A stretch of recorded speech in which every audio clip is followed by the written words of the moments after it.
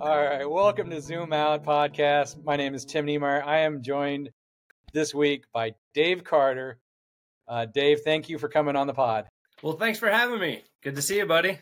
Yeah, man. For those of you who don't know, Dave and I have known each other literally since he was born. So this is a very special pod for me. Dave is my best friend. His mother was my elementary teacher. My mother helped raise him, nanny. Known each other forever.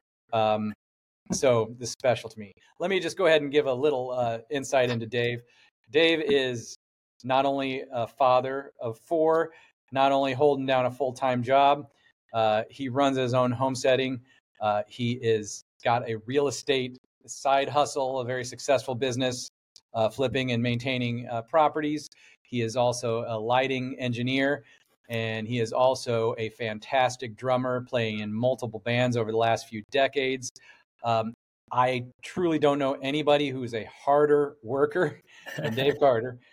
Dave, are all those things true, or am I just kind of like making this? Yeah, I mean, that's all things I do. Somehow we kind of fit all those things in, And I don't know how you do it, but I love it. In addition to all this, he is one of the few people that actually listened to me, Orange Pill, from an early stage. Before I started Lincoln Land Bitcoin, we were talking about, like, can we even buy diapers with Bitcoin? I remember those conversations from years ago, Yep. and I'm grateful that you stuck through all of that. Well, for everybody out there, Tim is, you may know him as a wealth of information doing this Zoom Out podcast and YouTube channel and all that. But like he said, since I've been born, Tim's always just been my best friend. So over the years, we're busier now. We've got families. We don't get to hang out as much, but we'd go out and have dinner and go have drinks or something. And he just started talking to me about Bitcoin, and okay, yeah, I've heard of what that is. And then he started talking about it the next time we were together, and the next time, and probably every time for the next several. I mean, we still talk about it all the time now, but it was back in this was probably 2020 when I think you'd been talking to me for a few years at this point. Sure. And there are just so many facets to Bitcoin. And it's really tough to see when you're new to it. Like you said, I remember asking you, like, well, how do I buy diapers with it? How can I use this? Like, I couldn't understand the value proposition. And I appreciated that you were all about it and all into it. I'm like, that's cool. Okay. But then we started talking about, as a financial instrument. And then we started talking about it as, an investment. And we started talking about how it takes away borders in our world. And we started talking about how it's a hedge against inflation. And there's just so many different aspects to touch on that you could lock somebody in a room for 8 hours and tell them almost everything that they would need to know to understand Bitcoin. And their head would be spinning because you're covering 10 or 12 different topics. So to try and sit down at a dinner with somebody, you might talk about one topic. And then a month or two later, you talk about another topic. And it took probably a couple years before all the information that you were feeding me and giving me as you were learning, it just finally clicked. And I had the aha moment. Well, two things. One, you were helping me sharpen my axe because I was that Bitcoiner that was just splurging all of this information on you without thinking about, like, what does he need to hear right now? You know what I mean? And also, you're absolutely right. Bitcoin is such a wide-ranging concept. It touches all areas of humanity. It's kind of like that meme of, like, a bunch of scientists around different parts of an elephant describing the different parts of an elephant without saying it's an elephant. Yeah. We could go around and about on so many different aspects. And the real reason I have you on here is not so much as a content expert for Bitcoin. I mean, I still believe you know more about Bitcoin than 90% of the entire world. You might not agree with me, but that's probably true because most people just don't know. But I'm having you on partly just because I like having you on and this is fun for me, but also because I believe that there are a lot of people that are new to Bitcoin. Hearing it from your point of view, hearing your journey, your story is going to be more accessible to them you're closer to their part of the journey than where I am. And so if there's anything, I mean, I could say something and then you would have a different aspect and a different perspective, and they'll probably catch on a lot quicker. So, well, like you said, you and I, like, what is it? Iron sharpens iron, or what? Yes, the analogy you said. You and I have always been really good at debating. We'll go to a concert out of town, and we'll be driving home, tapping the padiddles we see on the way home, and challenging arguments about things that we even agree on. It's always been something you and I have been good at. And sometimes we'll get together and my wife be like, "Oh, how's the family?" I'm like, "I don't know, we didn't talk about the family, but we debated this and this." And and for the record, it really helps you, because I came from it from a real point of skepticism that I challenged everything you said. If you said, "Oh, well, but this is why it's so great," I'm like, "Well, this is why that argument is not good." And I go, "Huh?" And that's what I think it took years of that to to actually take the time to challenge the ideas. And you're one of the few people that has an open mind. You're not going to take something blindly. Right. You are going to challenge, and I appreciate about you. But at the same time, you're willing to hear stuff that may create some cognitive dissonance, right? And I think that's a skill set that too few people have, that everybody needs to be able to get to a point of really understanding the value proposition of Bitcoin. Yeah. You have to come at it with an open mind, and you have to challenge it. You have to ask the person who's telling you this is the greatest financial instrument ever. You have to challenge that, because otherwise you're just taking for granted what somebody else is telling you without really putting in the thought. And it takes a lot of putting in the thought to wrap your head around all the different facets of what makes Bitcoin such an amazing invention in history. So I'm sure we'll get to it. You've really started to take on Bitcoin, and like with the episode that I just shared, the Preston Piss episode with Leon Wang. I listened to that one twice. We'll get into real estate in a bit, because you run a real estate business, and I want to hear your thoughts on how that kind of is developing. But where was the first connection for you personally where Bitcoin is like, I mean, was it the diapers, or was it something else? Was it the store value? What thing clicked for you where you first started around 2020 to say, "Oh, I see some value in it"? I think where it clicked was in realizing this is the greatest financial instrument that society has ever created, and it literally can't be duplicated, because to create something that does what Bitcoin does, you've just recreated Bitcoin. It is amazingly unique. And I think when you realize that fact, that it is an amazing financial instrument, you understand the arbitrage of information and have that feeling of, I understand this, and millions of other people are going to understand it soon. Millions. But they don't yet. And just once I realized it was solid, I just knew that I know that one day it's going to be our global currency. It's going to be taken for granted the way we take for granted the SMTP protocols. Some people might not even know what that means. They use it every day.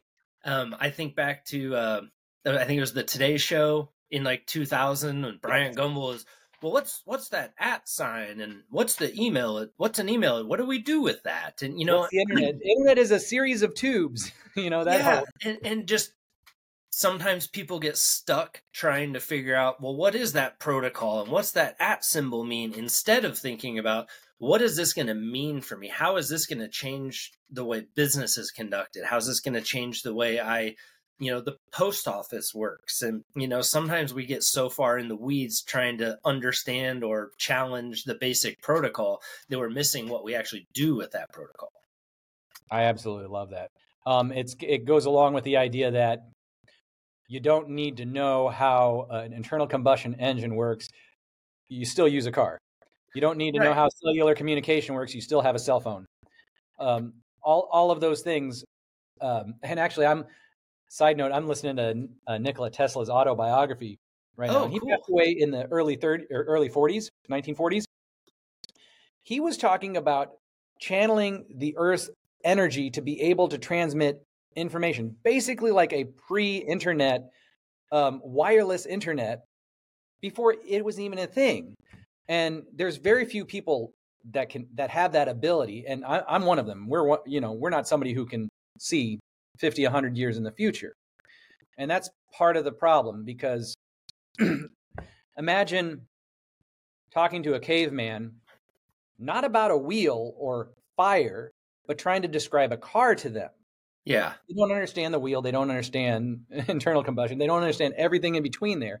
How can you get them from point A to Z without describing points B, C, and so on? Right. It's a lot to take in and wrap your head around. And if you get stuck trying to challenge every little thing, like, but how do I buy diapers with it? You really kind of miss the bigger picture, as I did for a long time, and as I think most of the planet is missing the bigger picture right now. Think how Jamie Dimon is missing the picture right now. Oh my God, did you see that interview? Jamie Dimon comes out and says, Bitcoin just doesn't do anything. There's some other cryptocurrencies that have some utility and do something, but this other Bitcoin, it's just for money laundering and kidnapping and things like that. And other than that, it's just people trading it around themselves. So you got to. Gosh, I about blew my lid. I turned to my wife and go, he's either an idiot or he's incredibly dishonest, and he's a smart man. He's the largest. He's the CEO of one of the largest banks in the world. I don't think he's dumb, as much as it's easy to just say.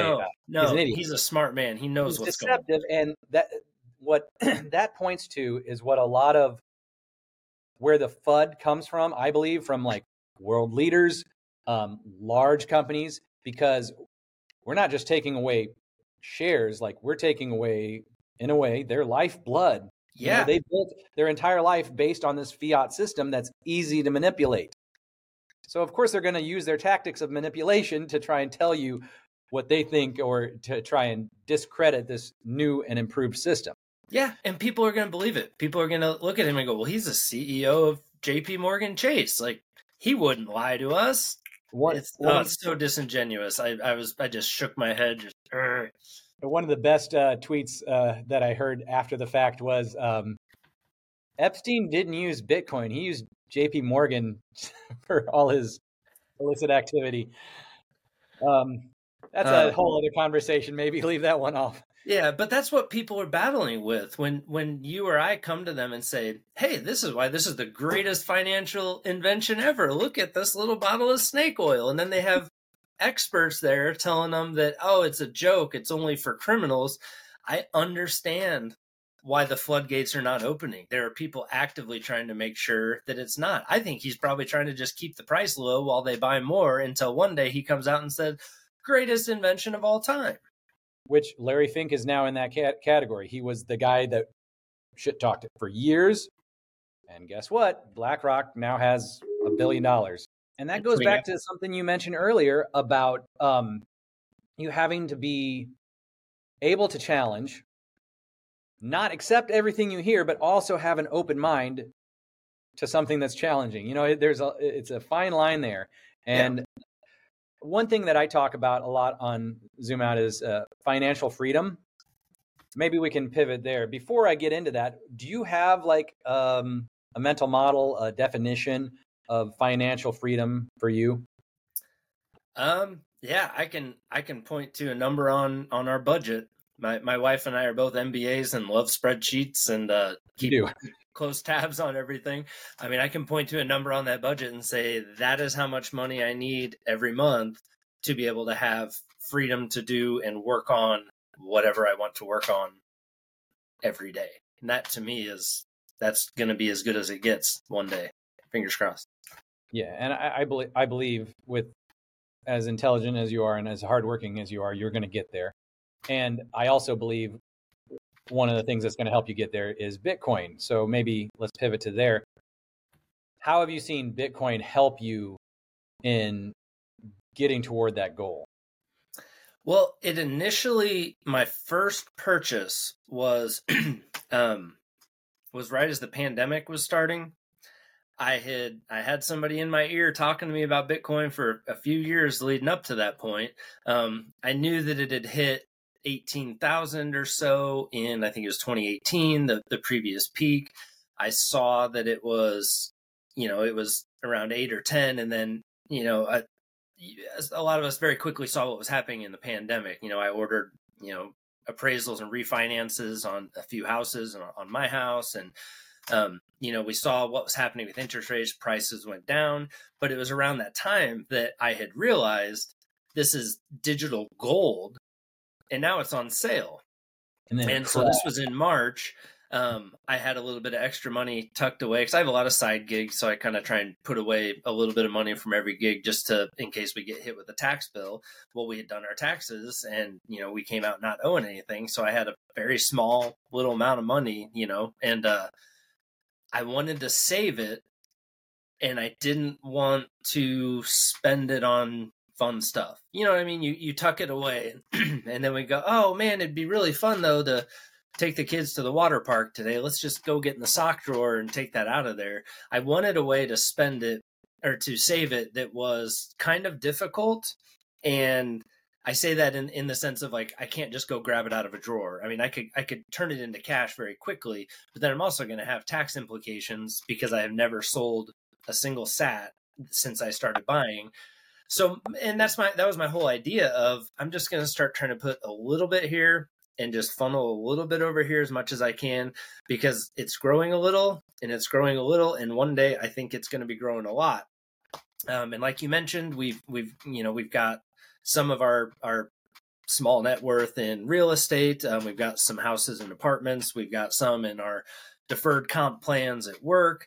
And I wanted to start putting a little bit into Bitcoin.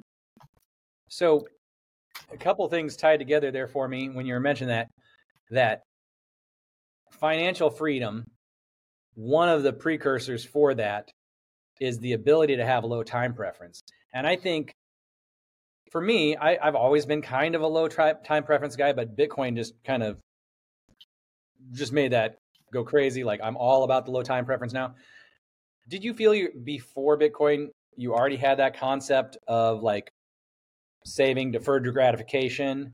I feel you did. Yeah, I definitely, I had that feeling, but I also had 4 kids and a farm. And, as much as I wanted to try and save outside of what we were doing in real estate and just our basic deferred comp plans, like 401k type of stuff, I wanted another avenue. I wanted somewhere else I wanted another bucket to start filling up. So I made that initial purchase and, I work a lot of gig type of stuff. I'm a lighting engineer and a drummer, and I just take just a little bit of every gig that I get and kind of try and put it into there. I use a Fold card, the Fold debit card that you turned me on to, to buy all of our groceries. So I'm buying diapers with it now, or at least maybe I'm not buying diapers, but I'm getting rewards in Bitcoin for buying my diapers with the Fold card. I love it. We've got another credit card for our gasoline, and we get 1% back every month on that. So I got this little bit that I'm spending on groceries. We get 0.5% back. I get all of our car gasoline. I'm getting 1% back on that. And, every time that gets to a certain point, I take those rewards out. I'm trying to find ways to just earn Bitcoin by doing things that I'm already doing, trying to just integrate it into my normal financial happenings. So it takes people to have a little bit of low time preference initially to have that savers mentality. But also, I mean, I'm thinking back to the time when I had a lot of friends who might have that same feeling, but then when they try to apply it to the fiat system, I mean, if I'm saving like a sliver here, a percentage there, whatever, I'm also getting eaten up by inflation. Right. So that disincentivizes me or disincentivizes them from wanting to save. Mm-hmm. So kind of just putting a pin on that, that Bitcoin allows you the opportunity to develop your low time preference and develop a saver's mentality, mm-hmm. which is going to benefit not just you and your wife, towards your retirement, but ideally your children moving forward. I mean, me personally, I have a certain allocation, large percentage of my network is now in Bitcoin, and I guarantee I'm not going to spend a certain percentage because I know I want to leave my kids with as much as I can. Yeah. It definitely, it's definitely if it's something you might need that money next week or next month or even maybe next year, maybe hold on to it in fiat. But if you're really trying to save generationally, it's a good place to set it where, think about, say you got $100 from your grandma for your birthday one year, and you decide, I'm going to be responsible and I'm going to save this. You put it in a savings account or in your top dresser drawer.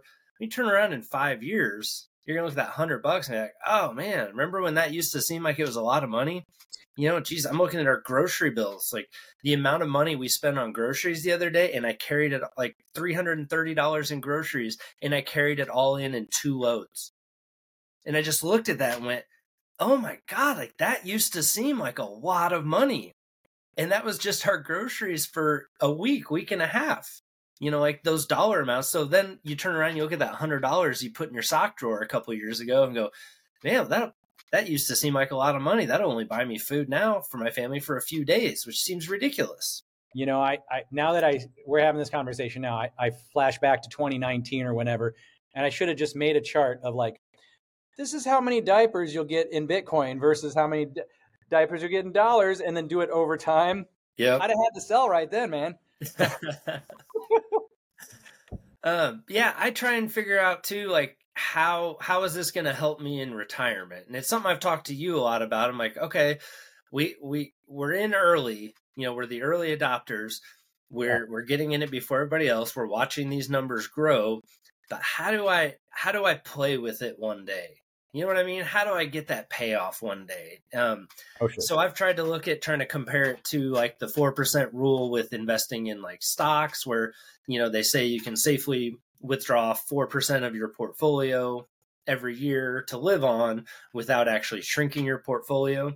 So I've looked at, well, what if I sold 10% of my Bitcoin every year? And the thing I get hung up on is that even though my dollar amounts keep increasing, the actual amount of Bitcoin that I would still own gets smaller and smaller. And I think that gets into kind of unit, what is it? Unit bias? Unit bias. Why is that a magic number? I don't know, but it just is. So I want to save it. So I want to save it for the future, because I could spend a little bit now, but then I'm going to think about, well, what's that little bit now going to be worth in 10 years? That's my opportunity cost, the whole marshmallow test. And, I can either try and eat it now, or if I just tuck this away and just keep tucking this away and just kind of forget about it. Don't play, it's sometimes it's hard not to spend money that you have accessible. Well, that's why it's great to have like retirement accounts, or, money in real estate or money in Bitcoin, where you can't just pick up and say, well, I'm going to spend that now because I kind of just decided I want to go on this vacation instead. It forces you into a little bit more of a, the low time preference, the long-term mentality of, I really need to put this away because this is something our grandkids might find in an attic one day, and open up this chest and light comes out. And, it's what it is amazing. And just because everyone doesn't know it yet doesn't mean some of us don't know it. Right. So there's a responsibility to not spend it and hold on to it. Somebody who does know it, Michael Saylor, for anybody who's into business, you got to really dig into this. He runs MicroStrategy, business analytics firm. He is now holding Bitcoin. He's been holding Bitcoin on his balance sheet for a long time, but now he's issuing more shares in order to buy Bitcoin. Now, usually when a company issues shares, that's dilutive.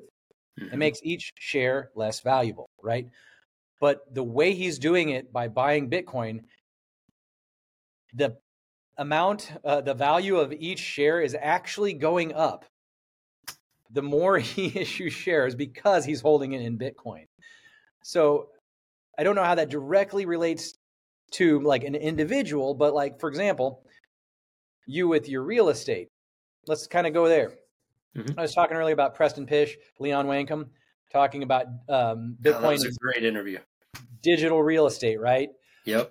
For somebody who's not in real estate, it's so mind-blowing. Then right after I get done listening to him, I'm like, what did I just hear? I need to listen to that again. That is exactly what I did. I listened to that episode driving to a gig one night out of town, and then I listened to it again the next morning. I was like, I need to take that in again. So they made a lot. Go ahead. Being in real estate, could you give us your take of what was the takeaway for you from that? Well, I kind of almost unintentionally got into real estate.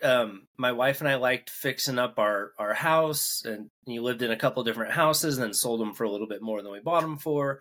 And then really fixed up one house we were in, refinanced it, pulled a little bit of money out to buy a rental that was down the street from us. And held that one, but then we started flipping houses. We kind of took the skill set that I had. I accumulated more tools and whatnot. And, we flipped, I don't know, 6 or 7 houses over a few years. But part of the way into that, I kind of got into just learning more about the value of holding on to that real estate for the long term rather than trying to make the quick flip on it. So we then started accumulating some rentals, and then, refinanced some of them, and, got an apartment building and got another couple other multifamily things. But it was something that was in our wheelhouse to try and create value.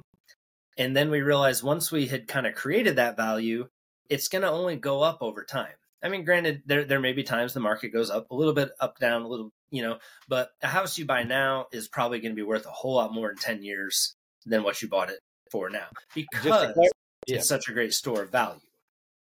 Well, and just to clarify, and everybody normally says the value of your house goes up. I disagree. It's not the value of your house. It's just that that what you're comparing it against, the dollar, is so inflationary. It's the denominator is always changing, and just like a basic fraction, if you change the denominator, you change the overall ratio.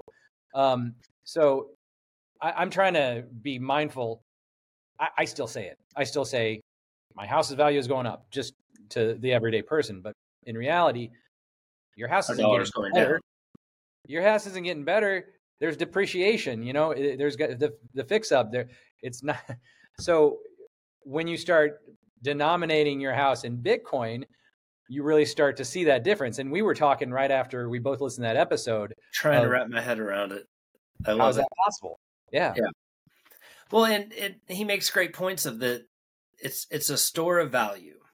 So when you get into much bigger multifamily, you have situations where there are doctors and lawyers and people that, like, I have this $200,000. I can either put it in the bank and lose money, or I can try and make money somehow with it. And they might have a 1031 exchange they're doing, and they have to buy something and put the money into a big apartment complex.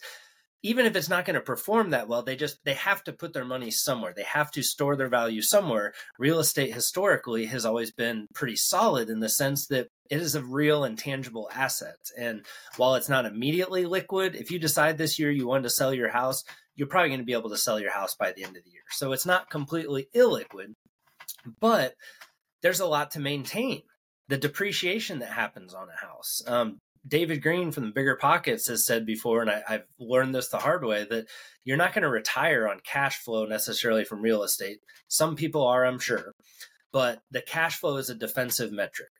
That cash flow is what keeps you from losing the house. When I had to replace 2 furnaces earlier this year, had to have a new roof put on a house.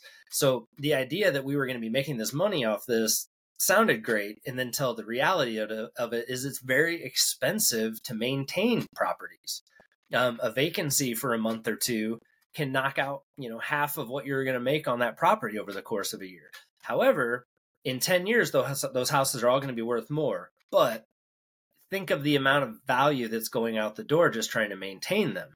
So the thought in that interview that they came across was, well, real estate is a great store of value. When everyone figures out that Bitcoin is a better store of value, they're thinking the money is going to come out of real estate and more into Bitcoin. And then the value of real estate is going to kind of return back to its utility value rather than its great store of value. And because I remember Leon was saying that real estate's value is almost 70% of that monetary premium. It's like, so in a way, you're almost thinking of the real estate is the cash generator, but it is not. But once that is generated enough cash to where you can kind of maintain that business moving forward, the rest, the monetary value, gets ported over to Bitcoin. And so it's like you're using the real estate to help build the Bitcoin stash. So to I speak. love that idea. I love that idea, what he was doing with this company, putting 25% of the reserves into Bitcoin, keeping 75% in cash, because you're going to have maintenance, vacancies, you're going to have expenses. But yeah, slowly moving it over. We haven't sold a rental since we started about 6 years ago, but I think we're going to put at least one house on the market this year. Just everything's gotten more expensive. Maintenance has gotten more expensive. And, I'd like to, take some of that money and put it over into Bitcoin, because then I don't have to deal with pipes freezing and, trees falling on a roof. And, they're not exactly the same asset, but in terms of an easy store of value, Bitcoin is leaps and bounds easier to maintain. Oh, man. I love that. I know that podcast just blew my mind. It was great info. I had to listen to it a second time to make sure I understood it. So you got to save enough for the depreciation and also pay for diapers. Or maybe you can just put it over to Bitcoin and then buy the diapers through Bitcoin. Yeah, I'm just well, yeah, and if you look at historically, Bitcoin's gone up over 200% a year, and that doesn't mean it's going to every year. It'll plummet some years, it'll go back up some other years, but historically it is. And I look at the returns on real estate, trying to give to investors of 10 to 20%, or hoping to make 8 or 10% on our own with it. Seems silly with everything that goes into it when you have another asset over here that is not going to burn down. It's not going to be flooded. The roof of Bitcoin is not going to, maybe metaphorically come down or something, but you don't have the same real life issues with that, as a store of value, the way you do with Bitcoin. So I can definitely understand where, when people are needing to just store money somewhere, why would they put it in something that's going to give them 10% interest a year when they could put it into something that is looking to grow 200% a year? And those numbers are just astronomical. If you look at the price and you just, that chart I sent you about, well, what if we sold a little bit every month? Where would it be? Part of the assumption in that chart was, what do you think Bitcoin's going to grow at? It's been growing at over 200%. If you put in even just 50% a year, in 10 years, the price of Bitcoin is in the millions. I mean, it doesn't take long for it to become ridiculous numbers. And that's even only at a fourth of the percentage that it's been growing at historically. So why do I want to keep dealing with this house that's a problem house for me, holding a little bit of money, when I can just put it over here and know that it's safe and secure and growing, because it's a perfect store of value? It's completely changing my my thoughts on retirement and where we're holding our money and things like that, and just kind of the big plan of my family. It's definitely causing me to rethink some things. I love this so much. Me too. And I hope that a listener, especially those that are new to this idea, are picking up what you're setting down. I want to ask the listener a question. Does this sound like somebody who doesn't know Bitcoin? Because I know you're still considered yourself new. You consider yourself like not an expert, but you get it, and you get it because you're living it, and that's kind of that's what it takes. You buy a little first. Don't leverage. Don't spend more than you can, and then just start. More importantly than buying it, learning about it. Because once you start to learn about it, it's not that long of a journey. Yeah. I've heard something like 100 hours, spending about 100 hours. And I probably burned about 20 to 40 hours of your time between 2018 and 2020. Oh, right? It was great, though. It was great. Well, I brought my oldest daughter, Annie, to lunch with you, I don't know, a few weeks ago. She was on Christmas break. And we were just talking to her, and I was like, do you know what Bitcoin is? And she goes, no. And we kind of went, well, it's digital money that you like buy and sell like on your phone and stuff. She goes, oh, cool. And then goes back to the game she's playing. I think eventually it's going to be like that, where when we say, what's email? Well, you just send a letter through a computer. Oh, cool. But when it was brand new, it was, well, what do I do with this? I think kids are going to pick it up a lot easier, and they're going to figure it out pretty quickly. Well, and I'm pretty sure all of our kids were born after Bitcoin was a thing. That generation will not have lived in a world without Bitcoin. Yeah. It's mind-blowing. Yeah. And then when they, if they eventually have a card that pays sats at a little terminal, and if for some reason it doesn't, they have to use this debit card that we helped them buy or something like that. And they're like, well, but it doesn't go through for 3 days. They're going to look and be like, Why? What do you mean it's not instant? Why not? Like all these things that we just take for granted about the legacy financial system, our kids are just growing up the same way. When my youngest was 1.5 and she could sit there on a phone and go through the photos and, make them bigger and smaller. It's just innate to them. And I think Bitcoin is going to be innate to our kids, and it's happening right now. The change is happening. Just the way I can look at her and go, well, it's digital money. And she gets it because she doesn't have the whole lifetime of this financial system that we have that is terrible to compare it to. She just looks at it and goes, oh, it's digital money. Yeah, cool. That makes sense. I can't wait to tell her the rest. You need to write a kid's book, man. I want to give them a kid's book. It's on the list. It's on the list. I'll write a foreword very shabbily. I love it. Well, Dave, that's a great place to stop. Dave Carter, thank you so much for being my friend, for listening to me, letting me sharpen my iron, putting up with all my crazy Bitcoin talk, and joining me on this journey. I look forward to the rest of the journey. Always great talking with you. Always great debating with you and challenging each other. And, you're doing good work here. I can't wait for you to see you're about to hit your 100th video. You got to do something special for that 100th video, man. Better not be shabby. All right. Better not be. Someone diapers. I'll do someone. Thanks so much for having me. It's good talking with you, Tim. Dave, thank you so much. We'll talk soon. See ya.